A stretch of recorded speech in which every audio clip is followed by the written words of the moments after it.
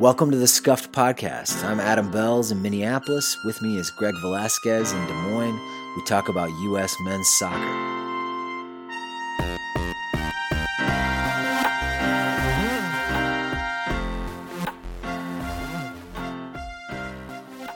Our guest today is Raphaël Wicky, head coach of the U.S. U17 men's national team. The boys will kick off a camp Thursday in Carson, California, where they'll play friendlies against the LA Galaxy second team and Orange County SC, both USL Championship sides. And the roster for that camp should be out by the time you listen to this. After that, they'll have one more camp in September before the U17 World Cup starts in October. Rafa, thanks for coming on the podcast. Really appreciate your time. Sure, thanks for having me. Let's start with World Cup qualifying. Your team, the U17s, progressed quickly in that tournament, the Concacaf Championship in May. And by the final, in my opinion, they were playing some really lovely soccer. How did you get them to play so well so quickly? Yeah, I agree with you. I think the team became better and better as long as the tournament went on, which is normally. As well, it was my almost first time being together with them. We have never played with each other, or we never really had a real game together. So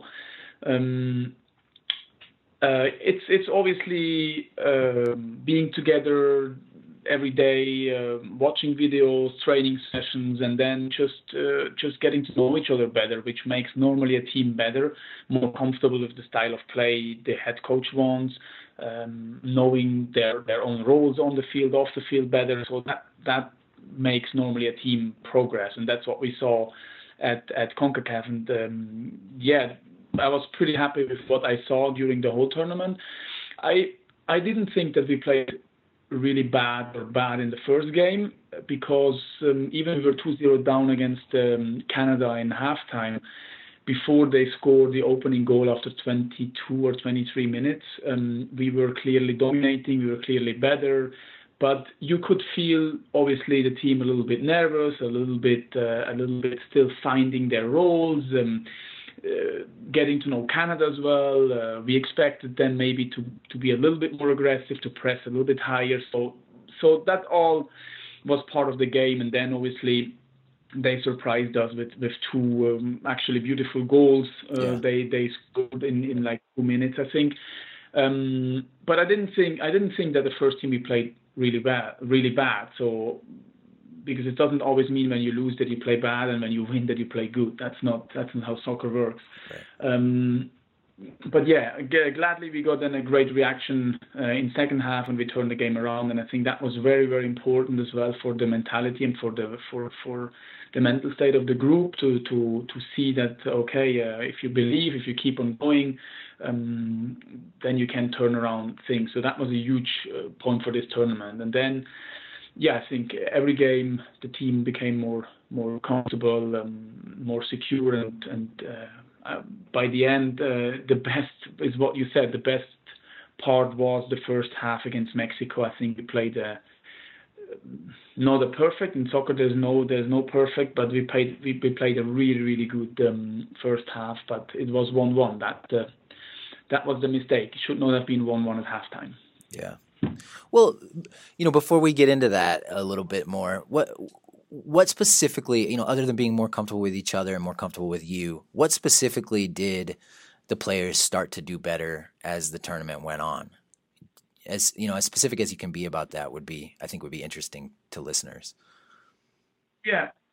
So obviously before going into the first game, we had against Canada, we had 6 days of preparation, where we, with the staff, spoke and said, okay, what are we going to expect from CONCACAF? What will the teams do? So we had 3-4 points. The teams will sit deep against us. They will try to stay compact and make us life difficult. The teams will try to hurt us on counterattacks. The teams will try to hurt us on set pieces. So these 3-4 points, we analyzed, and we said, okay, how do we play against that? How do we break down a team who is sitting deep? How do we manage not running into counterattacks, because that's what the team wants, and how can we be very solid on set pieces defensively, but very creative as well and dangerous offensively. So we trained on these things in these 5-6 days, which is not a lot of time. Usually national team coach has a year and a half time to prepare that, but we try to do the best out of it in these 5-6 training sessions, and with video analyzing as well, with a clear message to the team. So that's where the whole staff and the team work together on these things. So as the game went on, and especially after the second half with Canada turning around that game, I think the team understood more what Concacaf will be. Teams sitting deep, how can we break them down? The things is, me as a head coach asked the team to do, and we showed them video and we trained these things. So all that became better, or they got more comfortable doing that game by game, and that's how the team then became more secure and better. And out of the experience of the first half against Canada, maybe where we didn't play bad, where we played slow, we didn't play fast enough. Canada was defending very, very compact and close the center. So then obviously we talked to the team, or we asked them questions. So if the opponent team closes down the center, so where will be the spaces? So the team gave the answer on their own. They said, okay, we have to play faster and break them down over the sides. So all of these things, they then started to do it. And game after game, they were actually then realizing and making their own decisions on the field. When they saw that the team is blocking the center, they knew, okay, we have to go over the sides. When the sides were blocked, they knew, okay, there will be more spaces in the center. So all of these things then made our team more comfortable. One thing you did was move, I don't remember which game this happened, but one thing that happened over the course of the tournament was Gio Reyna, who started the tournament in the center of the pitch, started lining up more consistently on the left wing, and Gianluca Busio ended up more in the center of the pitch. Can you talk about that decision? Was that the instruction, and what was the thinking behind that? Yeah, we did that after the first game. We analyzed the first game. We spoke as well to the players and with the staff. Then we decided, okay, let's start Gio Reyna on the wing, as he is really good in 1 versus 1. He really likes that. He really likes taking on players. Is one of his strengths. He's fast. He has a lot of power and pace. Yeah. So we did that, and Gianluca as well. We thought he can help us in the center midfield as a number 8, number 10 a lot. So we did that, and that worked out really well. I think both players felt comfortable in these positions, but as well for the future, I don't want to have them statically in these positions. I still want them, because they both can play. Gianluca can play on the wing, and Gio can play in the center, and vice versa. So in the future as well, I want them to interchange these positions during a game on their own. It's not always. It doesn't have to be static. So, but yeah, we did that after the first game. Okay. Yeah, I was curious what you see as Gio Reyna's long-term position as a player, and what's his ceiling. I know he gets a lot of attention. He's on tour with Dortmund right now, or just was. But what's your take on him as a player? Well, he's a very special player. He has special qualities. He's a game changer in the offensive part of the field.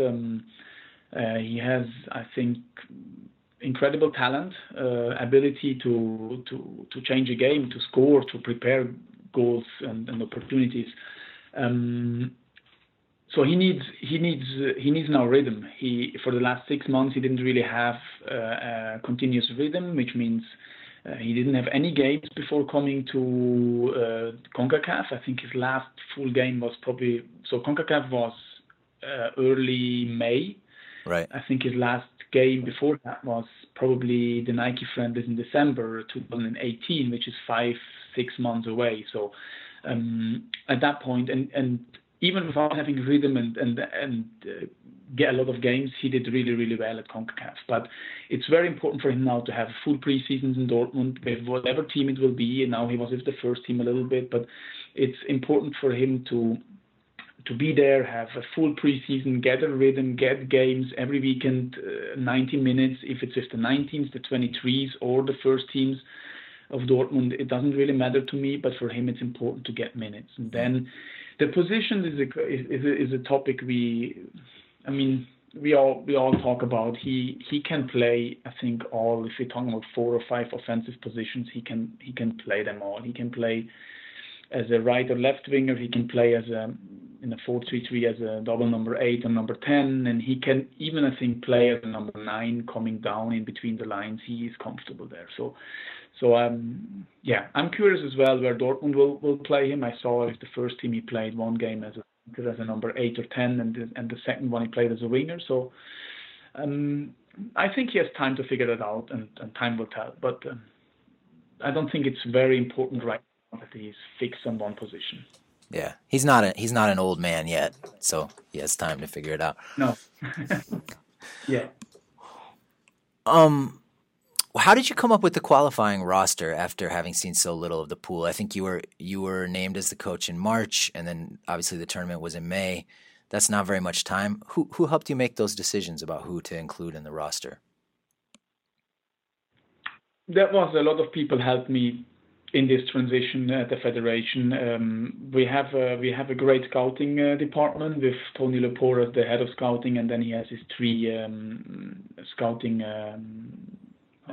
managers, West, East, and Central America. And so with that help, with Tab Ramos, who knows all the players as well, they helped me to build a roster. Obviously, there was a lot of good work done before with the previous coaches in the last 1.5, 2 years here. So there was a roster of 45 players, and then we choose for the minicamp early April. I think we choose like 25 to 30 players to go into a little minicamp, and from there then to make the final roster for CONCACAF. Obviously, I was still depending and listening and trusting the talent ID department, but as well a few decisions I made on my own after the minicamp but obviously the help from the talent ID department was very, very helpful and important. Okay. Well, you mentioned the game against Mexico, in which the first half was really a joy to watch. I wasn't the only one who was kind of celebrating as we were shredding Mexico in the attack. But like you said, we didn't score. Can you tell the story of the game, sort of in your eyes, how that went down? Yeah, well, first of all, obviously we try to develop a style of play. We try to play out of the back and then progress into the next third of the field or into the final third. That's our game model. That's how we train. That's what we want to do. And as well for the Mexico game, we had a game plan as well, and we knew that they may come and press us higher than previous teams at CONCACAF because almost no team really came and pressed us. But we knew Mexico probably will press us, and we were prepared for that. We knew how they will press us, and we had a plan how to break them down when they press us. And our players felt pretty comfortable playing out of the back and trying to prepare a goal scoring opportunity, and did actually really, really, really well in this first half, creating a lot of chances, playing a really, really dominant style of play and well organized defensively as well, so that Mexico, who is a strong team and who always creates chances, didn't really have a lot of chances, maybe 2 or 3 in the first half. So yeah, they did a great job, or our team, our players, besides of putting the ball in the net. That's then the main objective. So that's probably the only negative thing we have to tell each other, that in the end of the game it's about winning. It's about style of play. You want to play nice soccer, but in the end of the game, if you have so many chances, you got to be clinical. You got to be brutal, because and I knew, and with soccer experience, you're not going to have a second half like that. It's not possible. It's just not possible, because the opponent's coach is usually a good coach too. They have a plan, they have a staff, they react, they analyze, and in halftime you have 15 minutes to change some things. And we knew exactly, or I knew out of my experience, we're not gonna continue like that. It's not possible. So yeah, and that's then what happened. I don't want to get too in the weeds, but what did they change, and how did that allow them to get a hold on the game in the second half? Well, they changed the way they pressed us from goal kicks, but that is not really the main topic. It's just that I think we played nearly a perfect first half in possession, and it's just very, very difficult in soccer to reproduce a second half like that. I mean, we created, when I remember the stats, and I'm usually not going off the stats, but I think we had 65 to 35 possession. We had 15 to 3 shots on goal. We hit twice the post, once the crossbar. We had really good chances. The goalkeeper had a great first half. So it's not possible to recreate that. I mean, there was a very good team on the other side of the field. So it's just in soccer, out of experience, not possible to do that. And then they made a substitution, 1 or 2 in halftime, and changed some little things. And I think the second half was still a good half, but it was just more 45-55 or 50-50. So I don't think that Mexico dominated us completely. No. I think as the game went on from minute 60 to 90, I think that's where we started struggling a little bit. Earlier we had chances to, even beginning of second half, we had 1 or 2 big chances with Gianluca Busio, I think, and I think Alfonso. But again, we didn't score. But then it started just to be more equal, the game, and we didn't have. We were, let's say, we were not as clear in possession in the second half.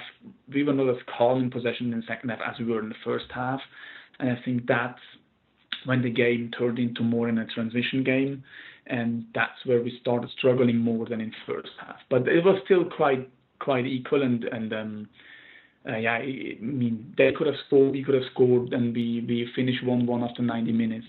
It was a little bit unfortunate that we had 2-3 players injured in that game. They were still all sitting on the bench.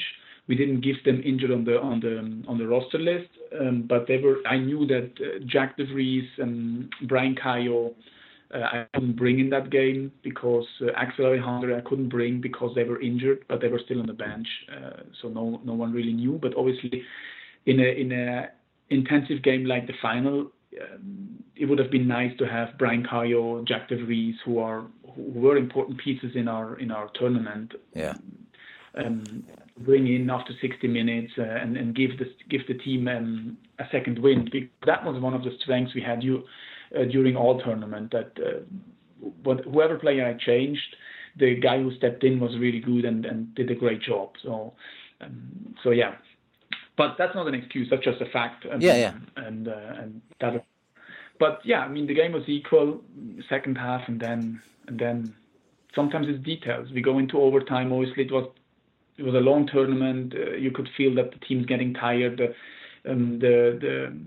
When you're tired, your concentration is less good. We got a little bit more sloppy, but we were still in the game. And then there was one error in the overtime, and they score, and that's just what makes the difference in the end. That's why I said in the beginning, when you have such a first half and when you have so many chances, we need to learn to finish that, and we need to learn to finish that game with these chances, because you're not going to have as many chances by the end of the game in the second half. So we need to learn of that.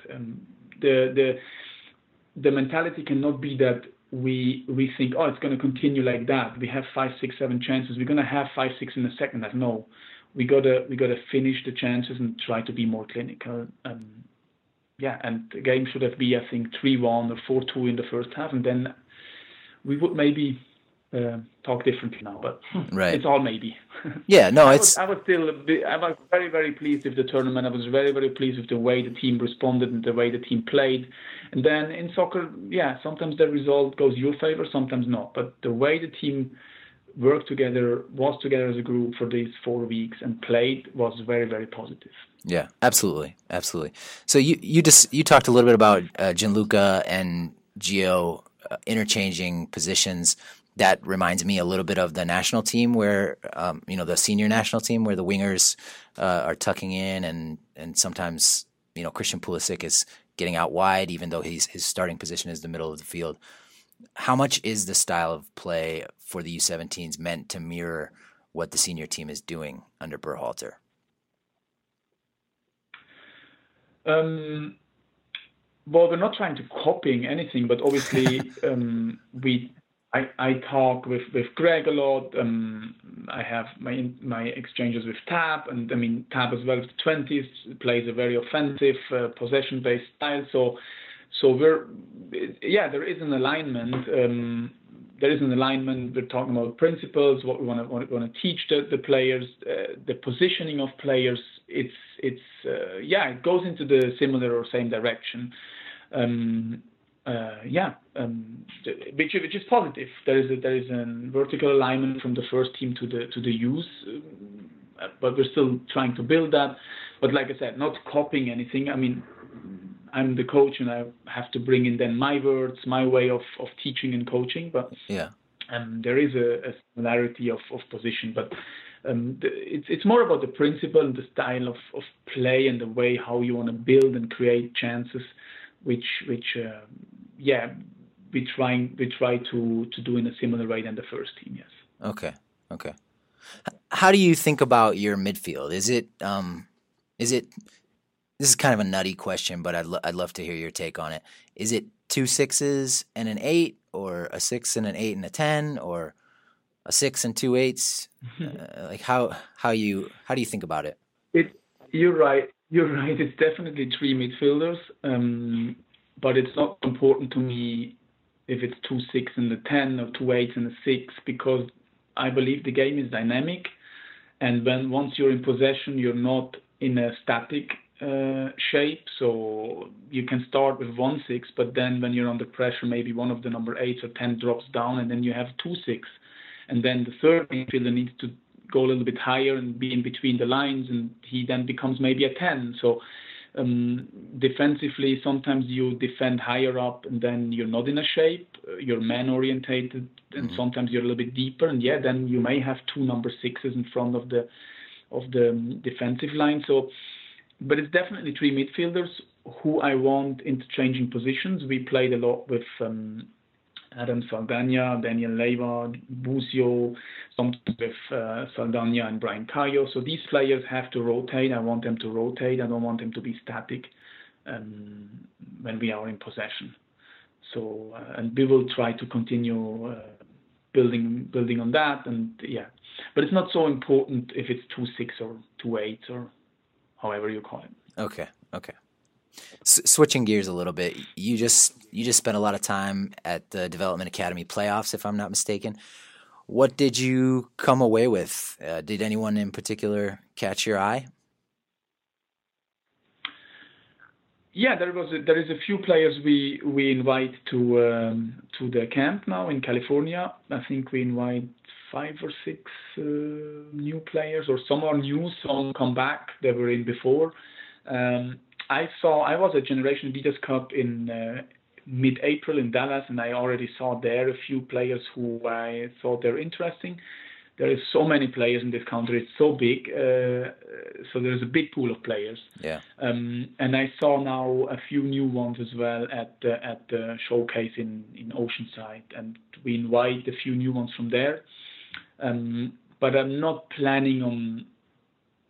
My plan is not to change for the World Cup 10, 12 players. Obviously not, because we have a core group. We have very good players, and I hope that all of them are healthy and will be released for the World Cup. But it's possible that we have 2-3 changes in that roster. Yes. Oh, okay. So you're thinking like single-digit number of changes, small single-digit number of changes between qualifying and the World Cup for the roster. Am I hearing you right? That's the plan now. Yeah. Okay. That's the plan right now. I will go into camp by Friday. Then I will see a few new players. I will compare them. We'll see. But as well, it's we have a team who qualified. We have a good team mentality. We have a good chemistry in the team. there must be competition. So that's why we have 5-6 new players in. There is competition for spots. But as well, when you go into a tournament like the World Cup, you also, it's not only the individual player who is important, but it's the team, it's the roster. How do you choose a roster?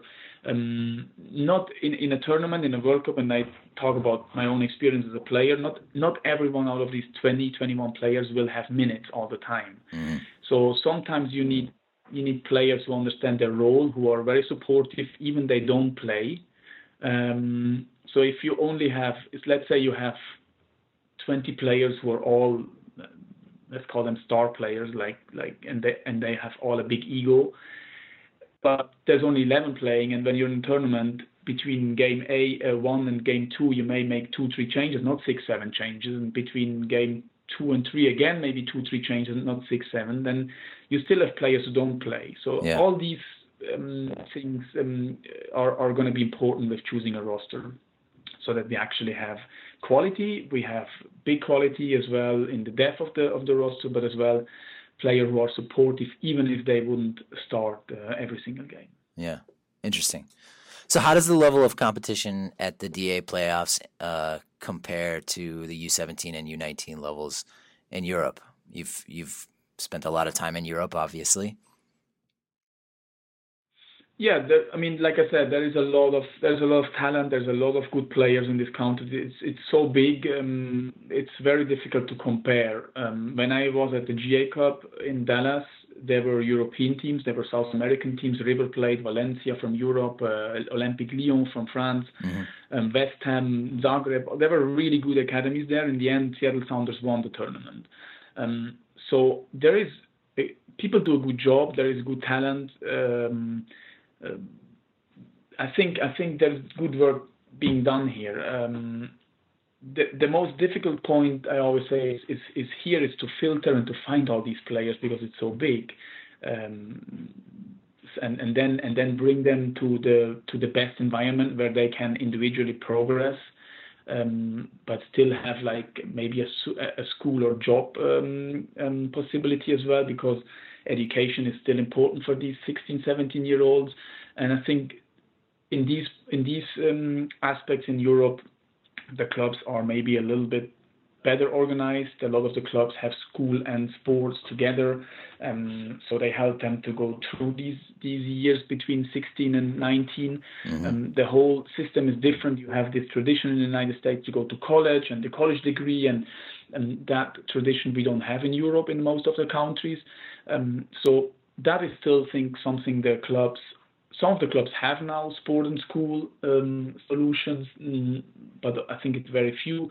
That will be something probably next 5 years, which more clubs have to go into and will go into. So there is development. But in terms of quality, there is really good quality here. At the showcase, I think the top players of my national team, or a lot of the players of my national team, were not there because they already play either MLS or play USL, which is a good thing. So they are young, and they're young higher up. So I think the quality was maybe a little bit less good than in GA Cup, where a lot of the players were there. But still, this always gives opportunity for other players to step in, for younger players to step in, and the quality overall was very interesting. Okay. You've been drawn, speaking about the World Cup, you've been drawn in a pretty tough group. Japan, the Netherlands, and Senegal. I think all of them, have been strong at the senior level lately. What do you make of the competition, and can you give us a little scouting report on them? Yeah, so the first thing is always, what are your expectations? I didn't expect to have an easy group at the World Cup. At the World Cup, normally there is no easy groups. There is not many easy teams. When I look at our group, it's strong. We have the European champions with Netherlands, which just became champion in June. But if it wouldn't have been the Netherlands, it could have been Italy, France, Spain. They're not so bad neither. So it's just great. It's a great challenge to play against these guys. Then we have Japan, which is the Asian champion. They just became Asian champion. But again, if it wouldn't have been Japan, it could have been Paraguay, Chile, Argentina. Who else is there from South America? Ecuador is there. I think Ecuador. Yeah. So there is a lot of just good teams from the other continents too. And Senegal, the African teams are always strong. They're always very physical. They're always athletic. Maybe sometimes a little bit wild from structure-wise, but they're very talented. So it's a great group. It's a challenging group, but I'm very confident. All the games will be tough, but that's good for the kids. That's good for the progression and for the development of our players. Yes, we want to go there. We want to win. We want to go through. That's our main objective. But it's not going to be easy, and we knew that. So we're now trying to prepare, focus on us. We will have scouting reports of the other teams, but mainly focus on us. And hopefully all the players are healthy and can be released so that we have the strongest team possible at the World Cup, and then go there to win and enjoy. Okay. Getting to the home stretch here, so bear with me. You might have a problem that's unusual for an American coach when it comes to rosters. You have a lot of depth at left back. I'm thinking of Kobe Hernandez-Foster, who obviously has been playing center back for the U17s, but also George Bello, John Tolkien. Jonathan Gomez is a little younger, but he's out there, and I'm sure you've seen him play. And then Adam Armour has been in a lot of rosters. Mm-hmm. How are you handling that? I mean, it's is it frustrating to have so many good left backs? Oh no, no, that would be not good if it would be frustrating. That's very good. That's competition.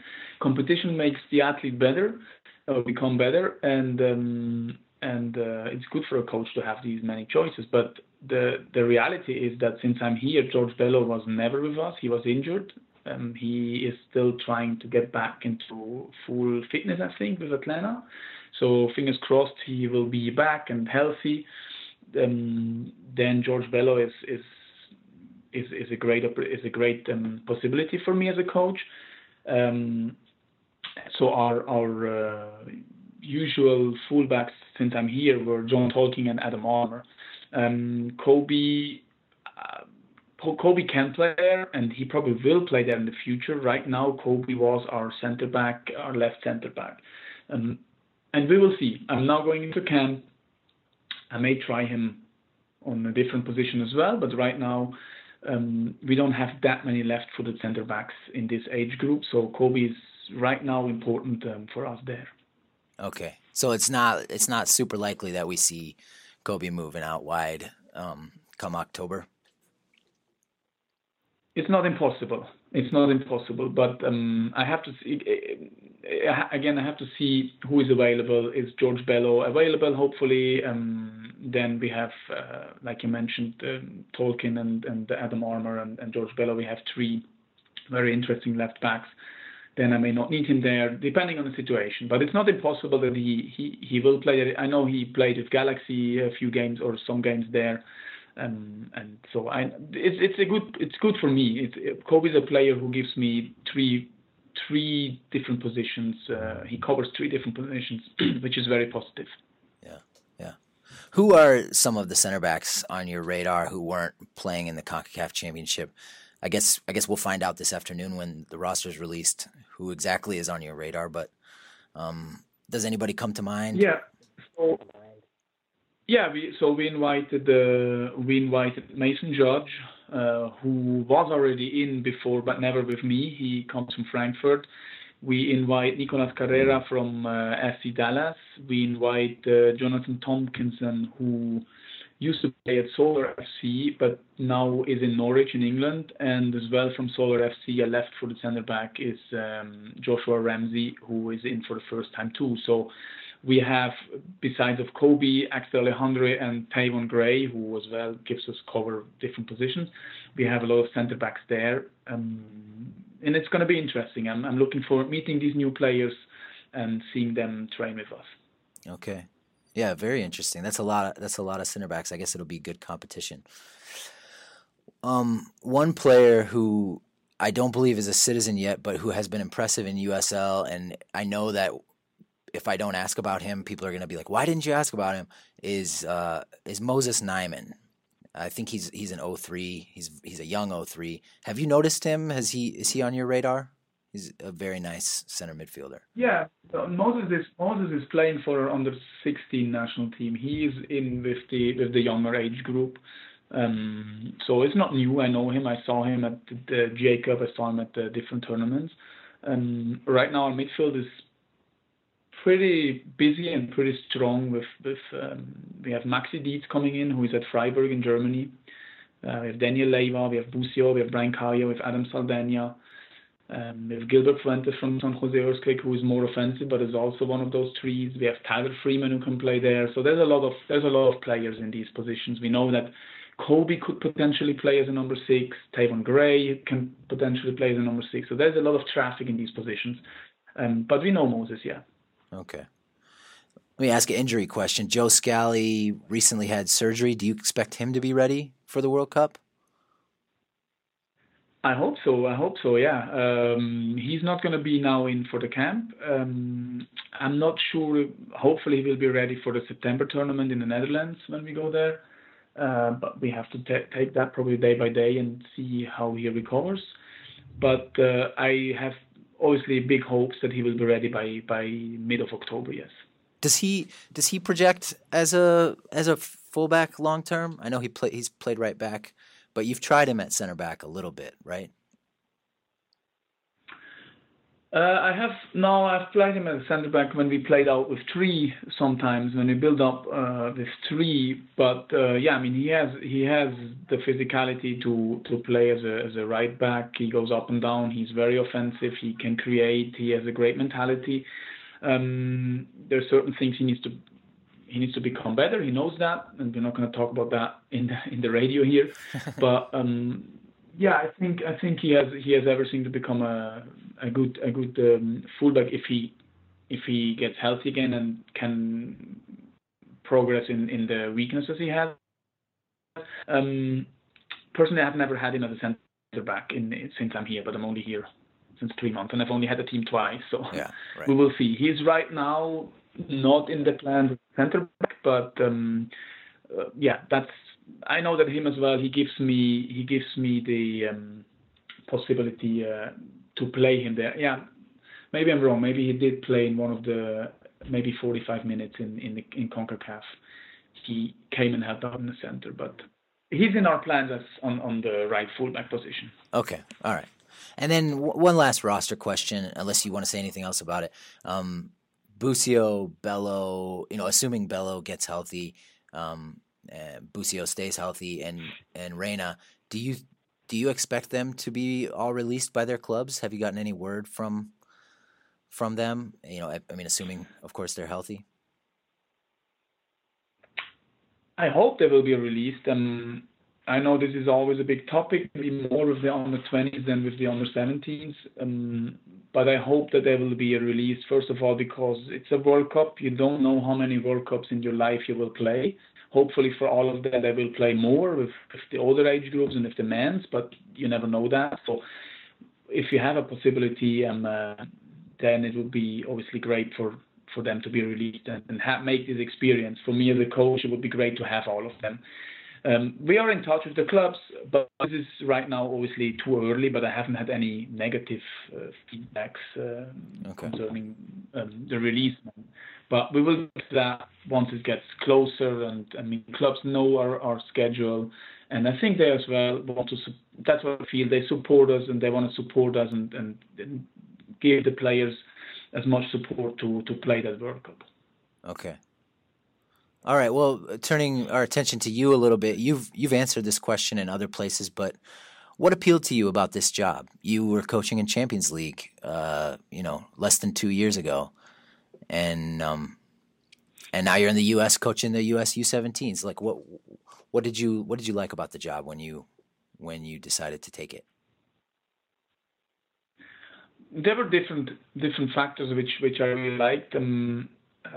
The first, obviously, I had really good conversations with Greg and the other people from the federation. So in terms of philosophy-wise, that matches my way of seeing the game, and the project they had here was I thought it's very interesting to come in here. I think it's a great market to come in here. I followed the U.S. market since 10 years now, since I've retired or played here. Even I was in Europe, I was always following it. I have a lot of former teammates being coaches in the MLS. Now Jesse Marsh went over to Europe, but I have always been in touch with these guys and went to visit them in their clubs and followed the league and followed as well the U.S. soccer. I think it's a great market. It's a talented market. It's a good time as well to come into this project with the changes U.S. soccer had, with the World Cup ahead in 2026. So all of that made it for me interesting to join this position, this market, and I'm working with top talented players. Yes, I coached Champions League, which was an amazing experience, and I'm proud of that. But for me, it's more of the project which is interesting. The project I like to develop. If it's in a federation or in a club, I like to develop players, help develop a style of play, and I think there is a lot of chances and opportunities to do that here. So yeah, and then as well, I have some private. My wife is from the United States, and so there's also a private point in here who I was interested in coming over here. So there is different factors which were important, and then in the end, it's just a feeling. You have to go about your feeling, and that's what I did, and I'm very pleased and happy to be here. Yeah, wives are very important. I have one too. She's important. Yeah. What's going to be the next step for you personally after the World Cup? It seems like a natural move for you, if Tab Ramos decides to move on, for you to maybe take over the U20s or maybe a technical director job. I don't know what all is going on at Soccer House, but can you give us any insight about what's next? No, not at all. I cannot because I have a contract as an under-17 coach, and that's what I'm right now. And Tab is a great coach, very successful. Is here, has his job. So I haven't had any thoughts about that, or calls, or talks, or meetings about that, and it's not really in my plan. I really try to. I just took this job 3 months ago, and I'm very into that right now. And I'm happy to be here and focus on that. It goes quick in soccer, we all know that, or in sports in general. So I'm trying, with the experiences I've made in the past in Europe as well, and my last job in Champions League and everything, not to look too far in the future because it goes so quickly. So, but no, I haven't had any thoughts about that. Okay, fair enough. Anything you wish I had asked you about? Anything else you want to talk about? No, I'm good. It was interesting, good questions. I was happy to explain some of our ideas, some of the things maybe people have watched and maybe now understand a little bit more in details, because I know how it is when you watch a soccer game, and then when you have the insights of a coach or on what the plan is and what you want to do, then some things may seem a little bit easier to understand. And but no, thanks for your support, and hopefully we can all enjoy a great World Cup. Yeah, good luck to you, Rafa. And I should say, yeah, congratulations on a very encouraging performance at qualifying, even despite the loss in the final. I think most people were very pleased with what we saw. So congratulations on that. Well, thanks very much for your time. Thanks for answering the questions and everything. Take care. Sure, it was a pleasure. Thank you. Take care.